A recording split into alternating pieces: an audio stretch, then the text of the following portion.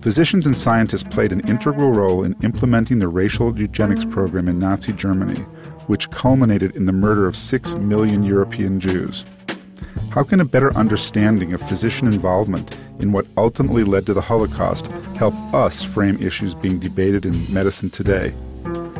You're listening to the Clinicians Roundtable on ReachMD, the channel for medical professionals. I'm your host, Dr. Michael Greenberg. Our guests today are Susan Bachrach, Curator of Special Exhibitions at the United States Holocaust Memorial Museum in Washington, D.C., and Richard Hirschout, Executive Director of the Illinois Holocaust Museum and Education Center in Skokie, Illinois. Welcome to you both. Hello. Nice to be here. Thank you. Good to be with you. All right. This is a pretty grim topic for physicians to listen to, but I think it's an important one.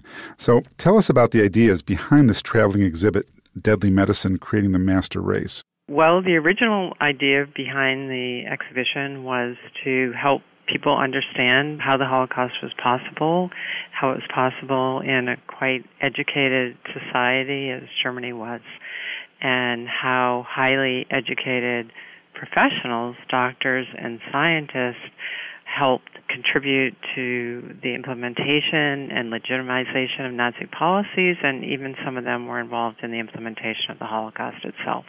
So how did this happen? How do you get an educated class of people like physicians, if you can exclude those that are probably racist and anti-Semitic in that population? How do you get everyone to go along and do this? Well, the exhibit that's at Skokie shows very well that this is not something that happens all at once, that there are steps and thresholds that are crossed, that physicians and scientists are part of the society and culture, that they're not above it.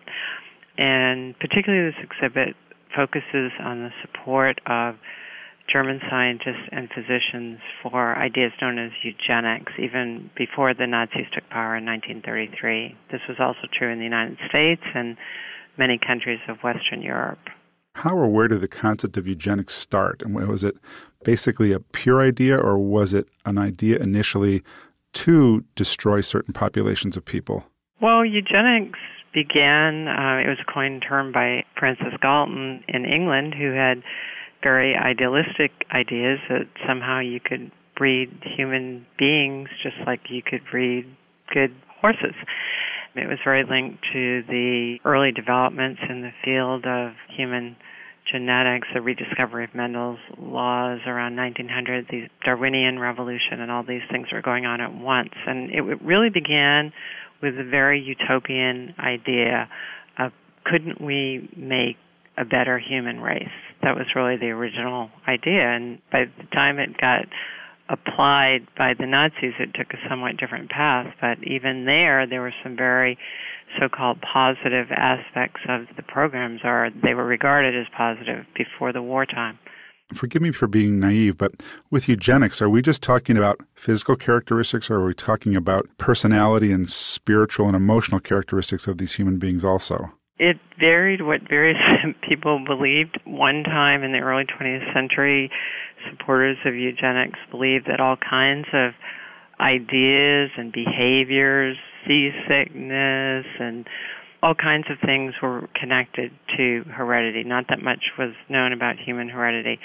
Specifically, there was a big focus on groups that were believed to be having a very negative effect on the population gene pool, and those were criminals. Criminality was believed to be an inherited trait. People who were called feeble-minded with some form of mental retardation, people who were mentally ill, or at least people who are being held in state mental institutions.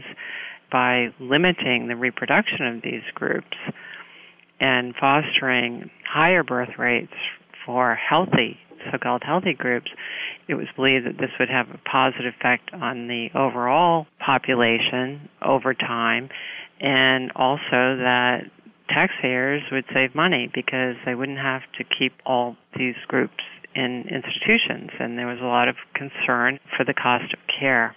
Correct me if I'm wrong, but didn't the process in Germany start in the mental institutions? Doctors actually practiced there initially before they went on to the Jewish population. A lot of discussion did begin in those institutions because during World War I in Germany, when there was a blockade imposed on Germany and rationing. Thousands of people died in those psychiatric institutions because they were not given sufficient rations. So there's a lot of discussion after the war about not simply sterilizing people, but what was called euthanasia. It really meant eliminating them, and that was the first time when the term life unworthy of life was used.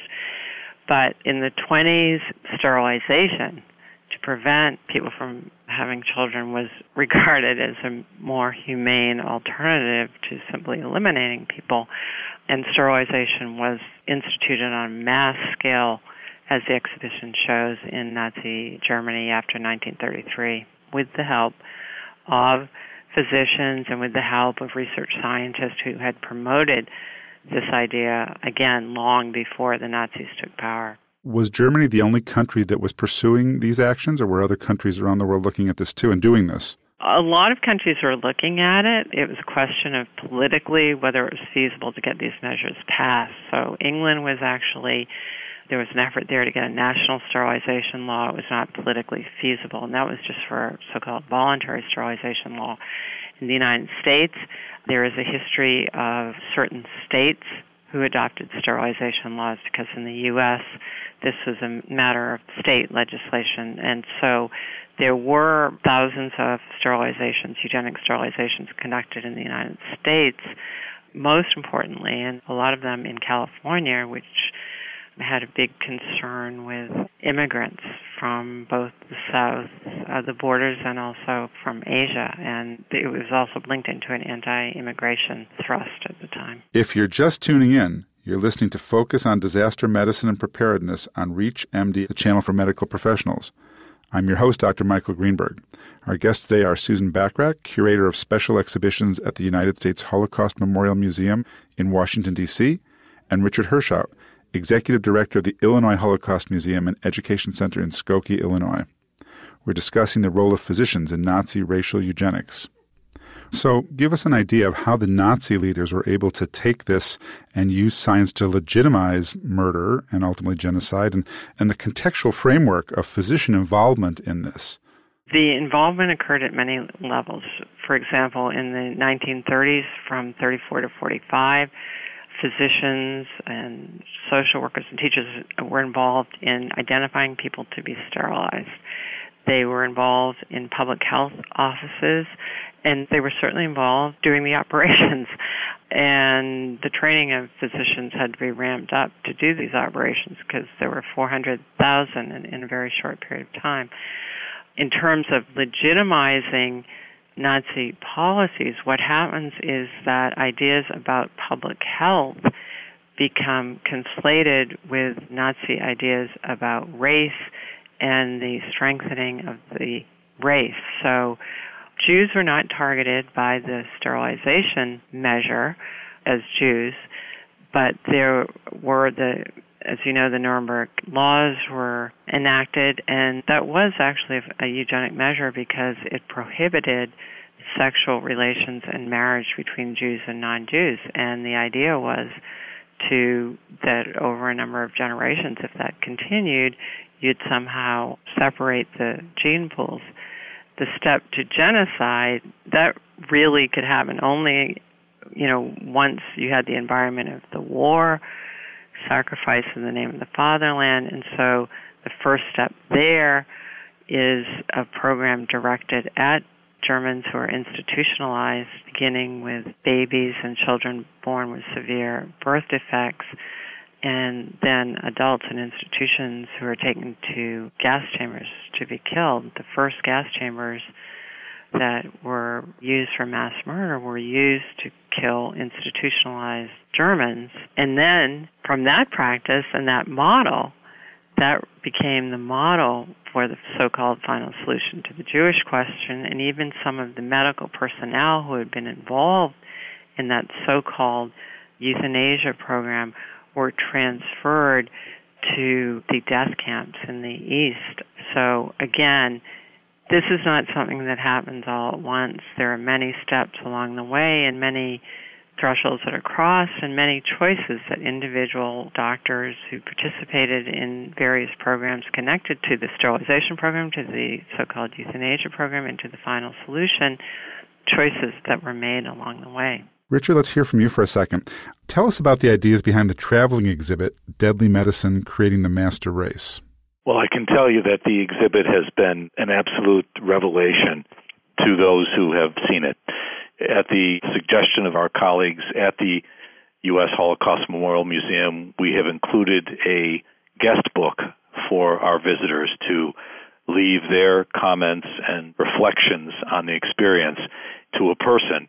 This has been a remarkable eye-opener.